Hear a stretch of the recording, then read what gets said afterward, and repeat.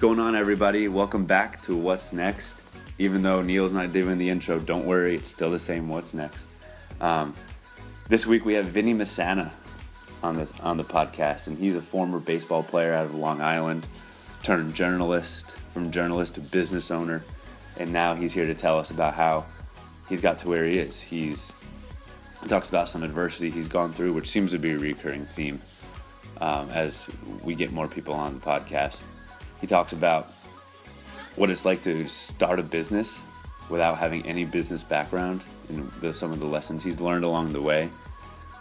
He talks about small tactics he's gone through as a business owner, such as finding a sponsor, getting some money, advertising on his website. You know, he's a journalist and he's making a lot of his money on advertising, and he should tell us some of the ways he's been successful in landing those deals. And of course, he talks about some advice he'd give to any college athlete who may want to start their own business. But before we get into it, I want to give a shout out to Matt Keogh over at Tricon Sports and Tricon Inc. He put together a sweet set of hats for us with a What's Next logo on them. So everybody listening to this now, be on the lookout for them. Hopefully they'll be on sale within the next couple weeks or a month or so. But pay attention to our Instagram, What's Next Pod, and you'll see some sweet hats that hopefully you guys can purchase and flaunt around. Alrighty, so let's dive into it. You guys are you're in for a real treat with this one. It's only about a half hour long, so make sure you listen to the whole thing. Here it is, the one, the only, Vinny Masana. Hey everybody, welcome back. Today we have Vinny Masana. He's a former college baseball player turned president of an online publication called Access Baseball. Vinny, thank you so much for coming on, man. Kevin, my pleasure. I listened to a couple of your previous podcasts. You guys do a great job with it, so I'm really excited to be aboard. Thank you. I appreciate it. I wish some of the other guys could be here, but it's just me here, so I'll try to do my best here to fill the void, if some will say. So, hey, man, just let's get going. Just tell us your story. Tell us about, getting recruited to play in college baseball, and then any setbacks, and then how you got into founding Access Baseball. Yeah, so it's kind of a story like a lot of other people. I wanted to play college baseball, wanted to be a professional pitcher. That was kind of like, my dream, my whole childhood, big Met fan, dreamed of being in the big leagues. And for a long time, it kind of seemed like it was destined to be. I was, had a really good high school career, went undefeated my senior year, all state. But the previous year I had an injury. I missed my whole junior year because I tore my UCL, the Tommy John ligament, but I didn't need it because it wasn't a complete tear. So just really ended up missing the year. But it was kind of detrimental to my future because a lot of the schools that had been interested in me, they went the other route, went with pitchers that actually were healthy. So they wanted to go with the safe bet. So I ended up wanted to stay local, went to Farmingdale State College, which is a private school, a state school in New York, and they were coming off making it to the College World Series the previous year. So I was really excited. Their coach, Keith Osick, was in the major leagues with the Pirates for many years. So, I was really excited, but, that wasn't my destiny to be in the big leagues, I felt like. So, as time went on, I transferred to Adelphi. I had a better journalism program there. Wish I could say that I, dominated and played baseball, made it to the big leagues, but that didn't happen. So I needed to, figure out what I wanted to do. So I, we'll leave that for later on in the conversation. But yeah, that's the way my baseball career shook out. Ended up playing 2 years at Farmingdale, and then, I had to find out what I wanted to do after that. So in episode 2, actually, we had a kid named AJ Adamczyk, and he also had a Tommy John injury when he was playing, and he had some good stories about, it opened his eyes up into a new career for him, and now he's a acupuncturist. But talk about the injury itself and like its effect on you physically, mentally. Well, I actually had 2 injuries. The first one was the elbow. So I ended up injuring my shoulder at the end of my Farmingdale career, which lingered into Adelphi, and that's why I didn't play. But the first injury, that was rough on me because at that point, baseball was my life. I had put all my eggs in that basket, the whole 9 yards, the travel teams, the showcase circuits, you know, um, you know, putting everything into baseball pretty much, where that consumed my life, especially that happening in 11th grade. And the funny thing is the year prior, if you counted the baseball season in school, the summer and the fall, I went 25-0. And, it's hard to not have an inflated ego at 15 years old when, that happens. Pretty much I thought I was on the right track at that point. So when I got hurt and I had to miss my whole season, the junior baseball season, that was crucial. And it was really trying on me because I was like, this is the only thing that I know how to do. At that point, I didn't put any, emphasis onto what life after baseball would be like. And it was a very tough pill to swallow, knowing that there was a good likelihood that was the nail in the coffin for my career. But I look at it as kind of like a blessing in disguise. But at that point, believe me, at 15, 16 years old, that's not a lesson that I was prepared to, that I even wanted to learn at that point. So it was very tough going back and forth to doctors and, having to come home and knowing that my friends and my family were wondering when I was going to be able to pitch. So it was very difficult at that time. Right. I mean, I think, all of us, when we end the game, it's either an injury or obviously not a lot of us get to go play professional baseball, but typically it's an injury. And it's like we all have to suffer some type of adversity in some way or another, right? And I think it's good for us. I mean, it opens up our eyes to something new. Wouldn't you agree? Yeah, definitely. I mean, we'll talk further about what ended up leading to Access Baseball, but that was the first bit of adversity that I ever faced.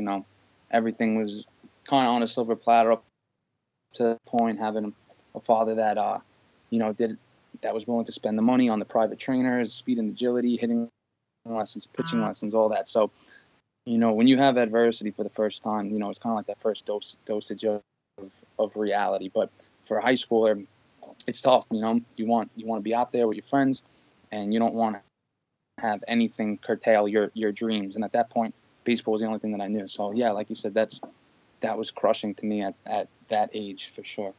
So was it the thought of, so what propelled you through that adversity? What's some advice you may give to somebody who may be going through something like that when they are in high school, or they think that they're putting their heart and sweat into a game, whatever game it may be, and then something happens to them? What's something that some advice you could lend to those people right now? Well, at that point of my career, I still had another opportunity. So I ended up bouncing back. Like I said, I had a very good senior year. So I don't think that was as much of a life lesson as it was when I had my shoulder surgery. So when I got transferred to Adelphi, I still was going to play baseball, and I tore my rotator cuff and labrum. So that was the nail in the coffin, and that's when I realized I needed to do something. So if I had to give anybody advice at that point, you always need to focus on your academics. It's just so much easier said than done because, when you grow up upper middle class and, everything's kind of made for you, it's not a priority to be going to class, and maybe you don't put as much of an emphasis on it, but you can't understate how important it is to get those good grades and to focus on what life after baseball is going to be like, even when you're still playing, because there's no telling when it's going to end. I didn't plan on tearing my rotator cuff. It just, it happens, and then your life gets thrown into flux. So at that point, I really relied a lot on like music to just kind of, help me get through those tough times. And but I do think the biggest bit of adversity was 4 months after that. So I tore my rotator cuff in April of 2012. Tried to come back, didn't work out. In September, the coach cut me. So right when we got back to school. So that was my first time when now baseball's done. That was it. I had no other, fallback option. In January of 2013, my dad passed away. So I lost the two things that were really nearest and dearest to me in my life at that point, where I had, a good relationship with him. I had baseball, and boom, they were both done. And that was when I thought now everything was working against me. I went from like feeling like I had this, gilded life to now all of a sudden, now everything that I cared most about was gone. So that was very difficult for me.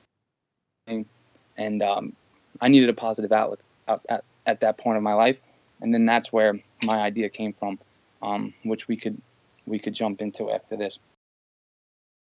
I mean, just to take a step back real quick, we had Adam Greenberg on a couple episodes ago, and he wrote a book called Get Up, and it's all about fighting through adversity and building a positive mindset. It's becoming a common theme as we interview more and more people that, being positive, not only can help you get through adversity, but can help you realize some new, whether it be career paths or relationships, etc., that gets you on a new road. Yeah, you need something. It doesn't matter what it is. For me, it was baseball. I needed something a positive outlet, and my passion for baseball never wavered. I really just felt like I needed something that I could put my creative energy into, and really where the idea birthed. I remember I was in the Adelphi library. I was on a break, and all my friends still played baseball at that point. I was a senior, but I had a ton of friends that were still freshmen or sophomores or juniors, and they had years ahead of them still. So I wanted to follow up on how they were doing. So pretty much I was looking at all the different websites. So there's 10 NCAA affiliated colleges on Long Island, and I just found it very frustrating to track them. You had to go on 10 different websites. So I go, let me kind of make like this Grand Central Station of Long Island baseball news. So it was very basic, but I felt like I was onto something. It was one website every Saturday, every Sunday. I would do a recap of the doubleheader, the action, and I felt like it was a really convenient thing for the baseball fan because there's a lot of docs there that were in the same boat as me. They want to see how Stony Brook was doing, how Fordham. There's some good baseball over here, and I just felt like it was a very convenient thing to have one spot. And at that time, it was just a blog. It was free. It was WordPress domain, and it was just very, very basic at that time. And I didn't even think about monetizing it because that was so far in the future. But fortunately, I was in journalism classes, and one of my professors was like, down the road, once you get to like 50,000 page views, you could start thinking about monetizing. I was like, 50,000 page views? I go, I wasn't even getting 50 page views on an article. So it was so far fetched at that moment. So that's why I never thought it was going to be a career for me. I always looked at it as, hey, if I do a good job with it, maybe a local paper will notice and pick me up, or maybe if I get really lucky, they'll buy it. But there was really no value in it at that point.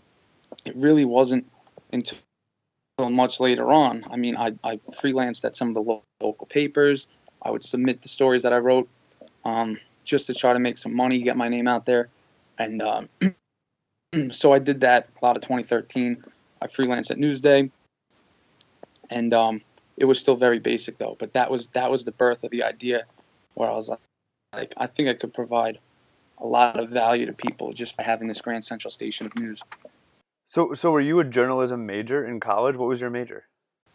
Yes, I was journalism. At Farmingdale, they didn't have that. It wasn't specifically called that. It was communications with a focus on professional communication. So it was like you could go a number of different routes. Pretty much nobody went to Farmingdale with the intention of being a journalist. So they didn't have that major. It's a big agriculture school. It was a lot of kids got into law enforcement, so there wasn't a lot of writers. So that's the reason why I went to Adelphi, because they had a more specific major for that. They had journalism. They had a very good student newspaper, and I wanted to be a part of that. So at that time, that's why Adelphi was a really good fit in addition to them having a good baseball program.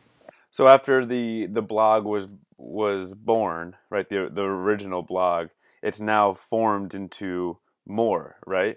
And maybe give the audience like the quick primer on what Access Baseball is and what the mission of Access Baseball is.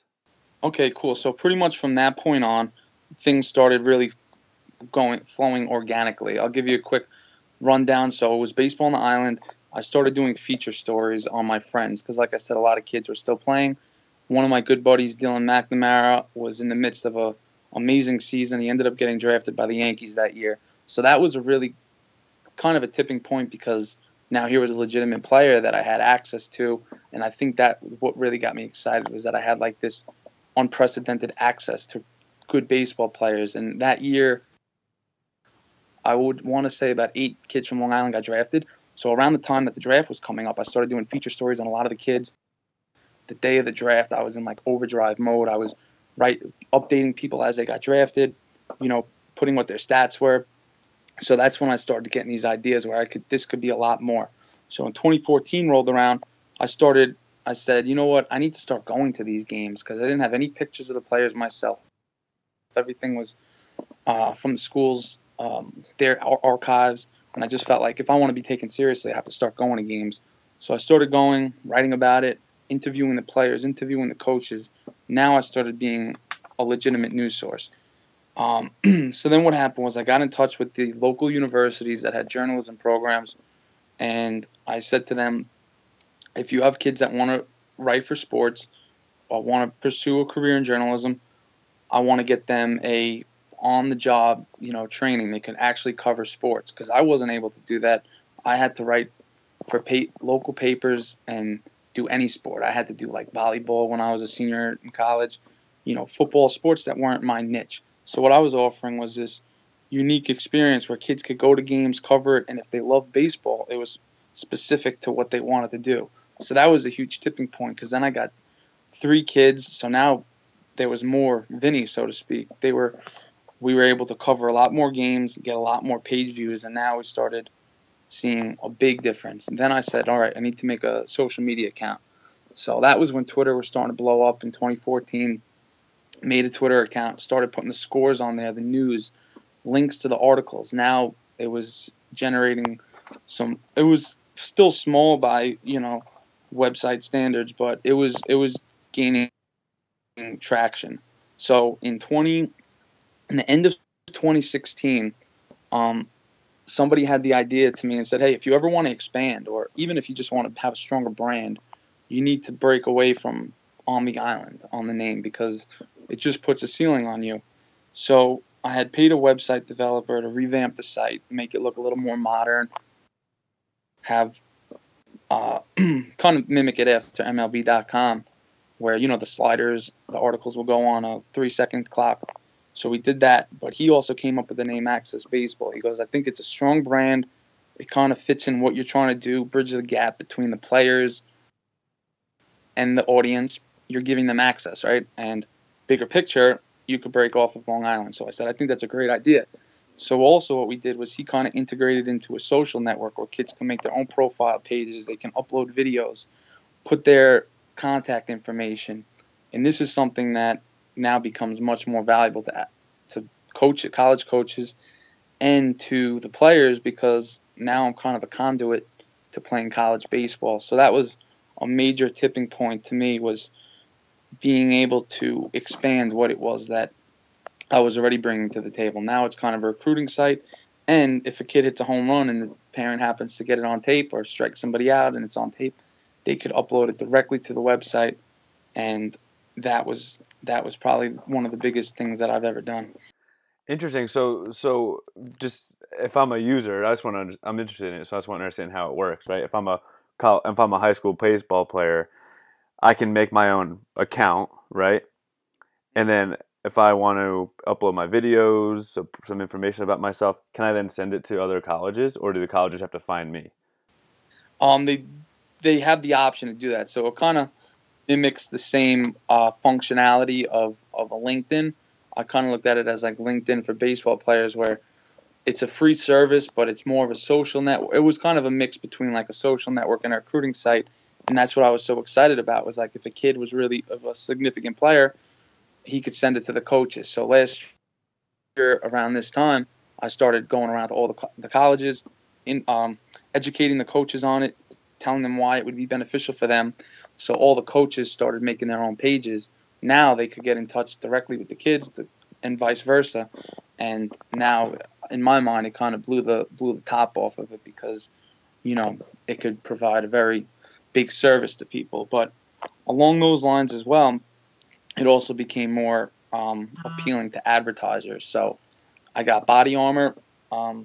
We kind of had a mutual friend with me, and one of the local coaches knew the regional sales director for Body Armor. So once I got them on board, that's kind of when the dominoes started falling, because like Body Armor being a global company advertising on here, now it wasn't so far-fetched for me to go to local companies and saying, pitching them advertising ideas. So I started generating money that way.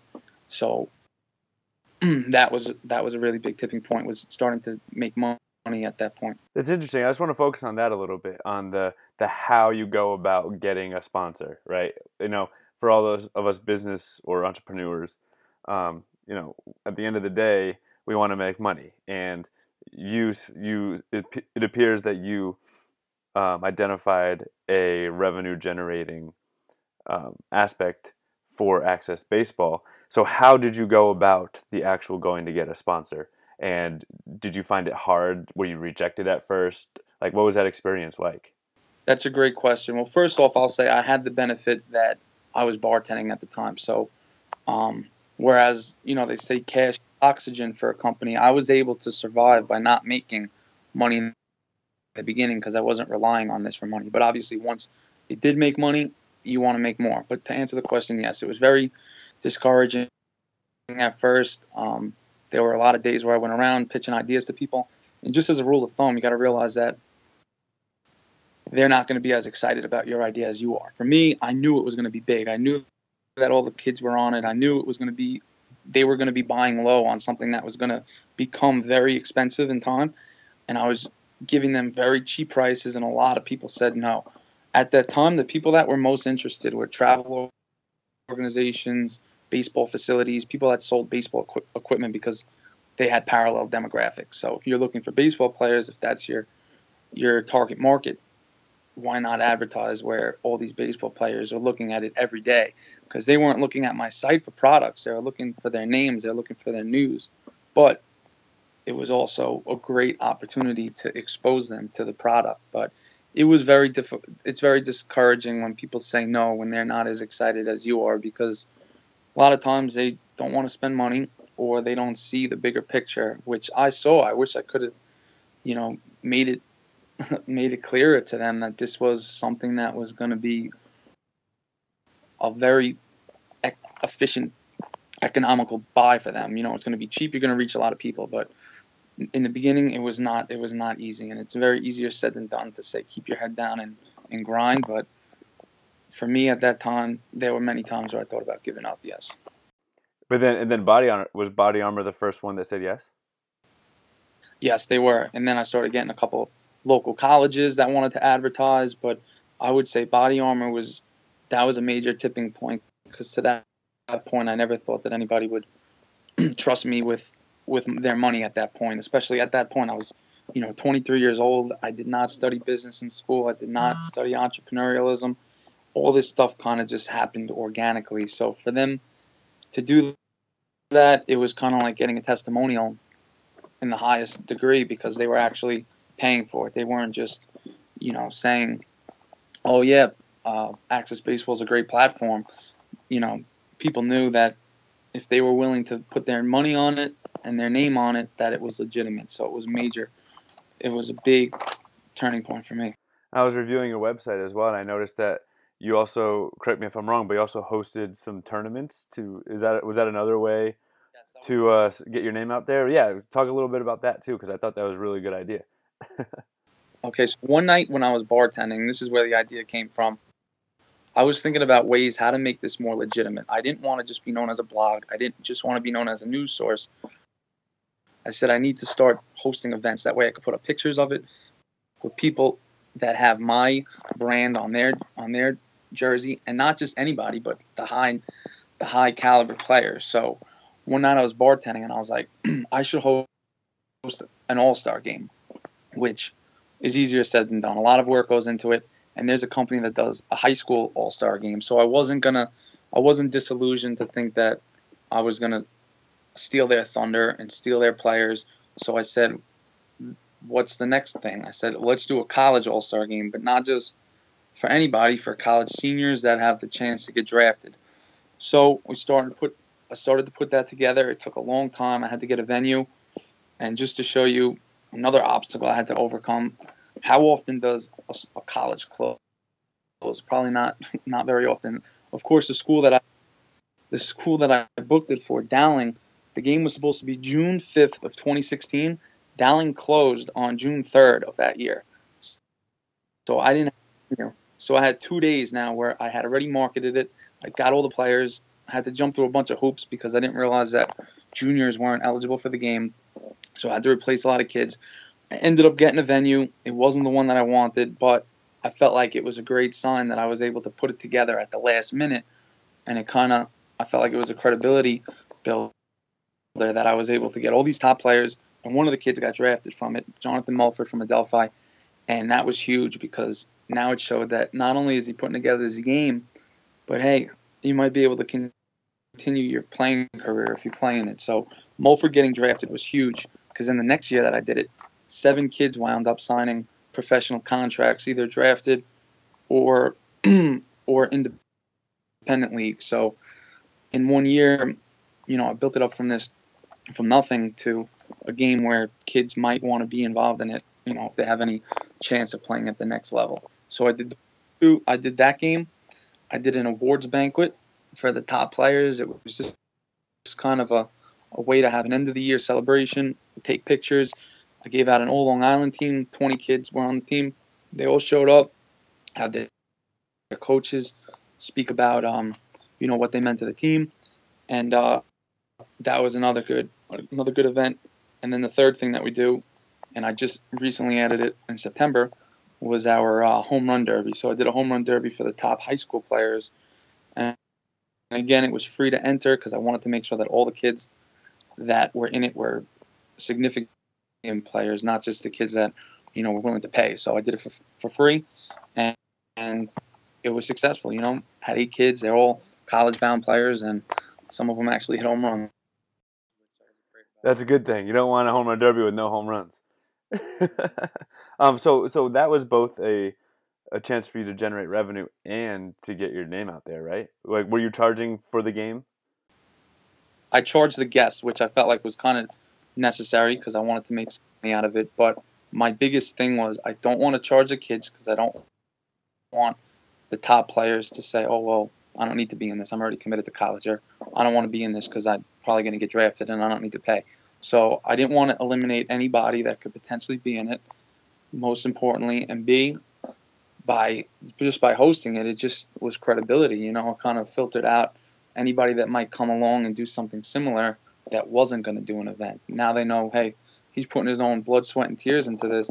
And I think that's probably a big lesson I would tell people, even if you're not involved in baseball or sports in general, but, hosting an event, even if it's a networking event with people that are influential in the community, is just so critical because it kind of shows you're willing to go that extra mile. And if you get those top players, now you're looked at as kind of this connector in the industry where, your opinion matters. And I think, it's not like it was the All-Star game on Fox, but in our community with the people that know baseball, they know that I did a good job, I think. So I was very excited that I had this idea and put it to fruition. And granted, a lot of, turmoil happened, with the school closing down and, believe me, there was a lot of other small things, but that was the biggest thing. But, just the fact that we were able to pull it off, I felt was tremendous.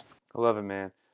It's really interesting. It's like, the whole point of what's next is to, we're trying to figure out how people are forming new identities after being an athlete. And it seems like you went from athlete to journalist and then now to a business owner, which is kind of it's an abnormal transition from journalist to business owner, right?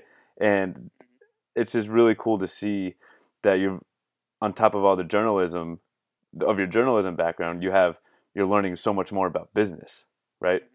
Well, I'll say I definitely did plan on, when I majored in journalism, it's not like I said, oh, I'm going to start my own media publication. My intent was to get hired by an ESPN or a Newsday or Sports Illustrated to just be a number two. You know, I had no qualms with just being in my lane, just writing about baseball, interviewing baseball players, living that life. But the industry wasn't as welcoming as I hoped, you know. It was difficult. So, you know, there's other obstacles along the way, having a girlfriend, having to, you know, live with being underemployed, bartending. So I felt like a lot of the adversity that I went through pushed me to being more motivated in proving people wrong. And the easiest way I knew, I said, hey, if I can't join them, I should try and beat them. So in a way, I felt like all the stuff that turned against me, you know, kind of made this what it is. It's great.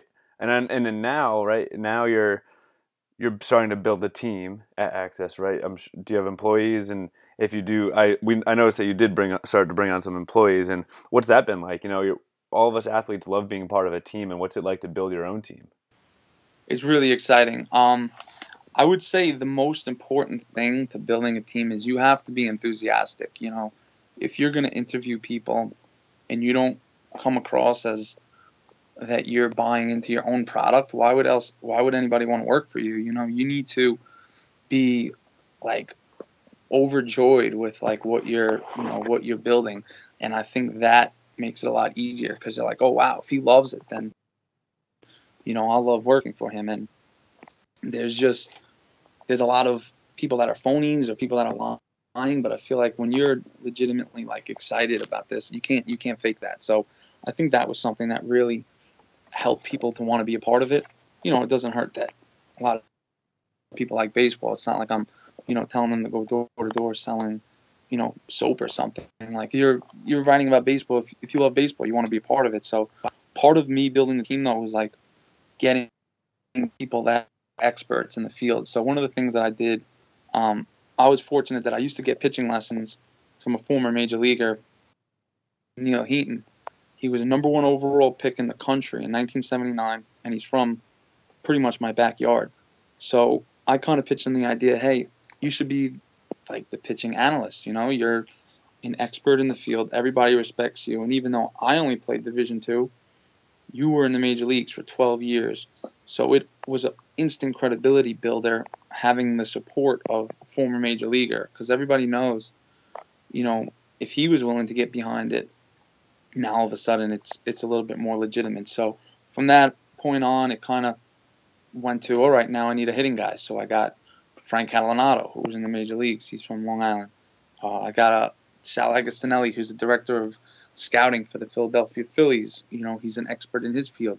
I got Dr. Luca Podesta, who used to be an angel doctor. So now when there was an injury, I could go to him as an expert. When there's hitting drills, I could talk to a former major leaguer.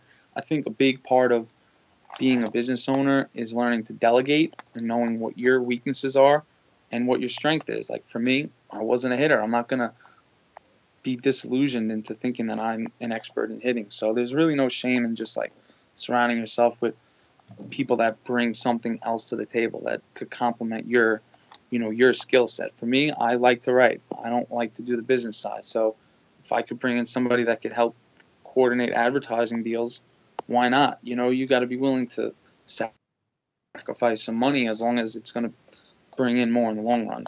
So I feel like it's tough in the beginning to say I'm not going to make all the profit, but like they say, 100% of zero is zero. So if I would have said, I'm not splitting with anybody, but then maybe I wouldn't have got any advertising deals. So you got to be a compromise there. We delegate.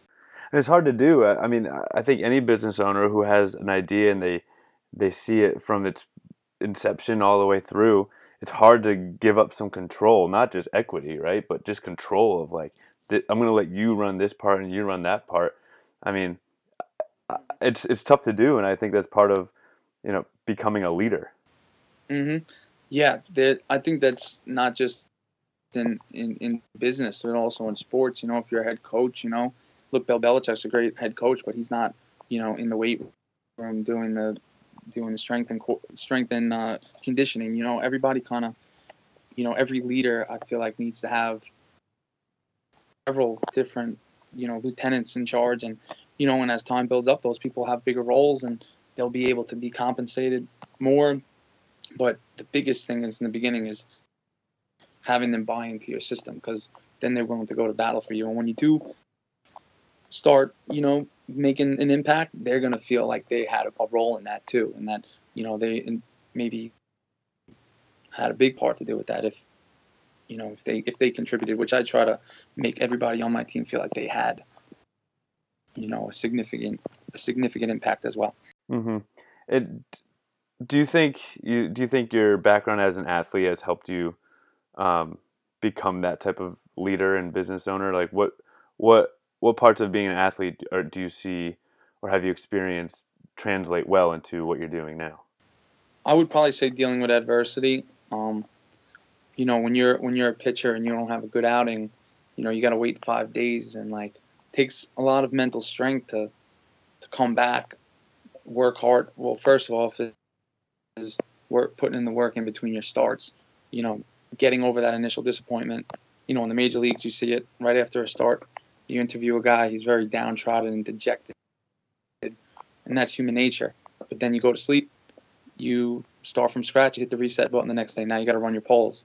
By the time that fifth day runs around, it's almost that last outing never occurred. You got to have a short memory. So I think that's one thing that helped me was hearing all those no's in the beginning and all the rejection and the people that didn't believe in me. And look, just to go off of that point, it was embarrassing at points. Picture you going out to, dinner with your family, telling them what you do. If you're not successful, it's embarrassing. So it's kind of like the same thing of having a bad outing. So I think that was probably the biggest lesson that baseball taught me was dealing with adversity. In business, though, the one thing that's easier is you don't have to deal with defense, right? I mean, if you're a hitter and you have a good swing on the ball, you can hit it right at somebody. But I feel like as a writer, you write a good article, nothing's preventing people from liking that article.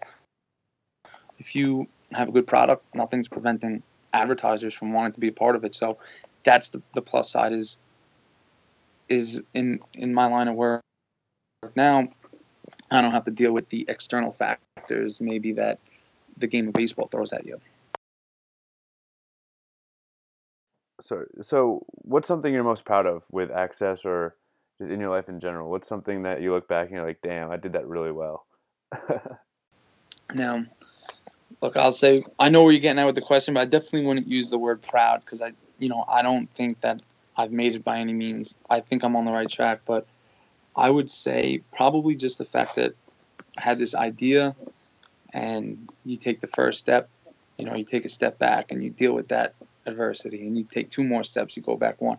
Just the fact that I didn't quit when I initially had those obstacles.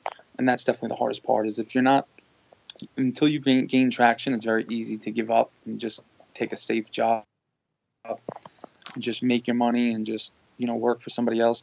But I would say just the fact that I continued to truck along when times were tough is something that I'm very, very glad. I'll say that I'm very pleased with that. I didn't let that to destroy me. And also the other thing is the weather. I mean, let's be honest, being in the Northeast, the weather's not ideal. I'm kind of lucky that hasn't derailed me. Maybe if I was doing this, it would have, maybe the baseball season isn't as friendly. So, sitting in those 30-degree games where, the rain's coming down, maybe a little bit of snow, those are things that I'm excited that I, didn't let that derail me. It's hard to do, and I acknowledge you for it, man. It's like not everybody can get themselves and pick themselves back up so quickly and so well the way you have. So I acknowledge you for that. Thank you. It's not easy. I'll say. I can imagine. So look, we're getting a little closer to the end here, but there's some questions that we ask everybody we interview, so we'll dive into those. If you could go back and talk to a current sophomore, junior, or senior in college who is a student athlete, but maybe realizes that playing professional sports isn't going to be for them, or maybe they've gone through a setback. What's a piece of advice or a couple pieces of advice that you tell them about how to figure out what's next after they're done playing? Well, it's a very good question. Number one is if you're going to start a business, I think the first question you need to ask is, are you able to survive making less money than you want? I mean, everybody wants to graduate and, start paying off those loans. But a lot of times you're not going to do that if you're breaking into business. You have overhead, you have, your sales aren't going to be there. So I think you got to be realistic with yourself and say, can I make less money than I want and still survive? There's going to be external factors. Maybe your upbringing wasn't great. Maybe you need to pay, rent at home. Maybe, you paying bills around the house. So that's probably the first thing. And you got to be realistic. If it's not possible for you to survive struggling for a little while, maybe, owning your own business isn't the thing for you. And there's no shame in that. You could still make plenty of money off of your degree and your skill set that there is. But I think that's kind of the one thing that's one thing to keep in mind for people. And then the other thing is, if you are going to start your own business, is there room for you to grow? Is it just going to be, is there an unlimited ceiling? How big is your market? Is it an area where if every one of your target audience signs up for your service or pays for your service, what is your limit? Are you able to expand? Are you able to pivot and get into other, have another product that, isn't the exact same as yours, but along the same lines where your audience is going to like it. So I think you have to look at that. Ultimately the whole idea of having a business, in addition to having all this free time, hopefully that you have free time later on in life, is that it's going to make you money. So if you are able to really grow and like exponentially grow, that's a huge thing. And I would probably tell college students that if you're going to go the entrepreneurial route, make sure that there's a market big enough to what you're looking to do. That's great.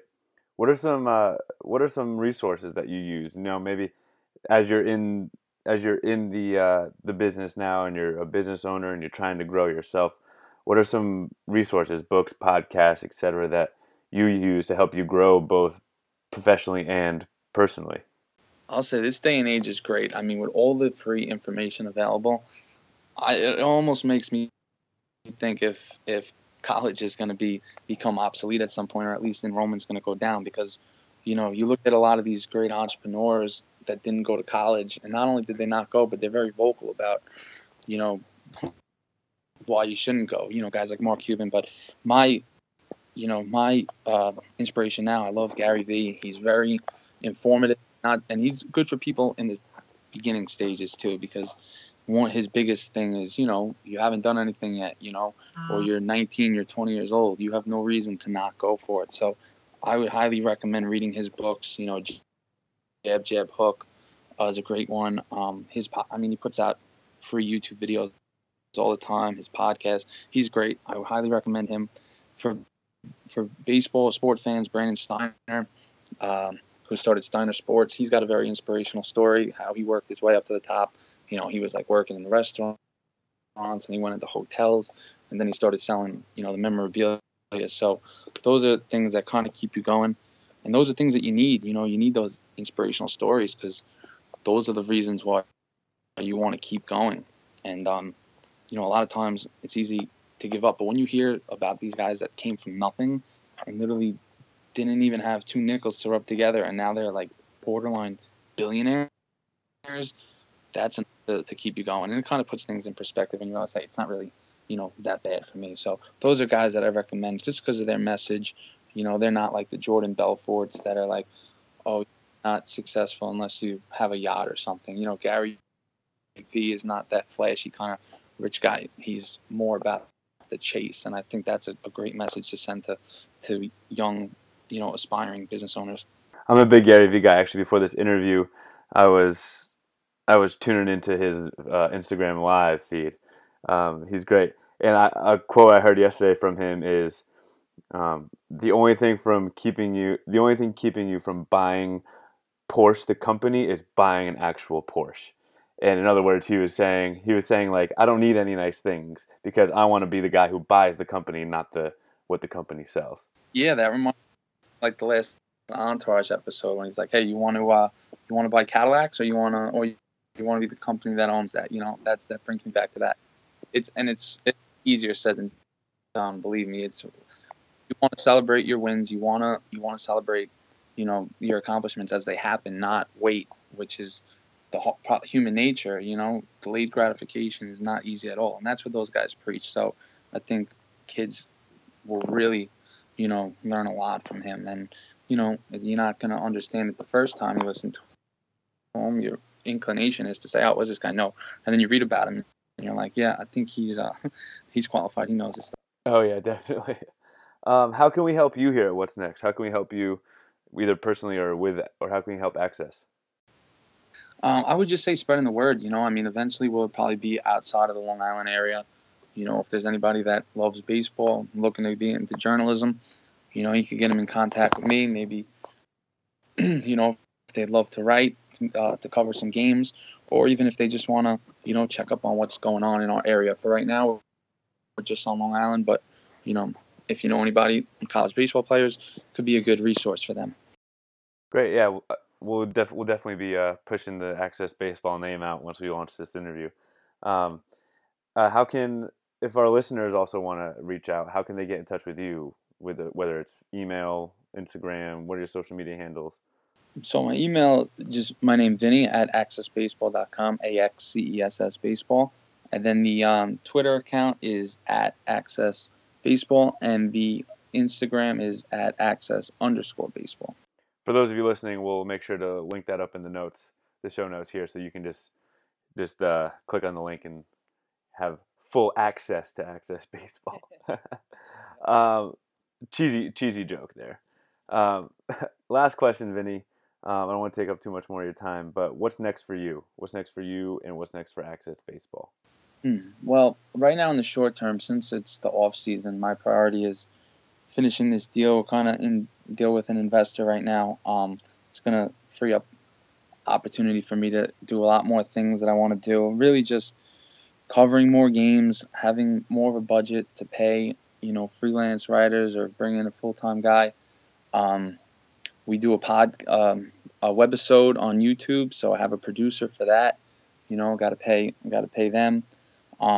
Getting a bigger office. There's a lot of things that I can do, I think, to do a better job without even expanding outside of the Long Island area. So in the short term, definitely focused on finishing that so that it doesn't leak into the new year, because once January 1st hits, it's college previews, it's high school previews, it's rankings, top players. So I don't want to have to deal with, any sort of financial issues when my focus should be on, providing the best product for the audience. Great.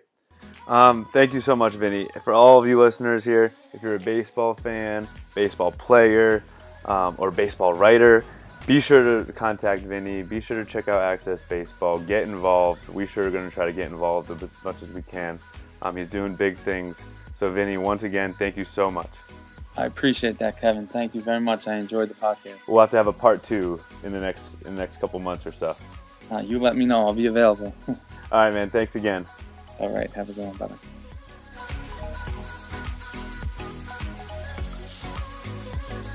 And there you have it. It's Vinny Massana with his story, dropping some knowledge on us on how he's gone through adversity, through his injury, how he suffered, through a family loss, and how he picked himself up with a positive attitude to get back on track and do what he loves around the game he loves. Be sure to check Vinny out. Obviously, accessbaseball.com. That's Access with AXCESS baseball.com. If you're interested in helping him out, interested in joining his baseball tournament, interested in attending some of his events, be sure to reach out to him. He's a great guy. Check out the show notes that we have on the blog, and you can link up to all his info there. Thanks so much for listening. We'll see you next week.